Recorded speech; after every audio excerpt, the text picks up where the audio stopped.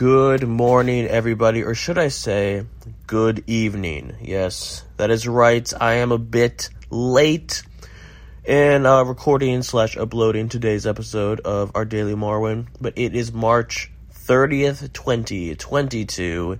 It is a Wednesday, cloudy day in New York City, where I am. Our special guest, Bria Fournier, is not a guest on this episode because I have come down with the bug that everyone's talking about it. Probably, although maybe a second to the Will Smith slap at the Oscars. But after that, yes, the little bug. Everyone probably know what I'm talking about. So Bria's not here. I am alone, watching as always. Welcome to Marwin, and today's shot, Hoagie is still being beat up by these Nazis. This one hits a little close to home today, because sometimes life gets you down, and you could get beat up physically by other people, or by a sickness, or by anything. Maybe you're in a bad mood, or maybe, something in a sports game didn't go your way. You're getting beat down. And these shots, these past few days, have all been very similar. And I think Zemeckis is saying the hits keep on coming. But hopefully what we'll find out is that there's light at the end of the tunnel.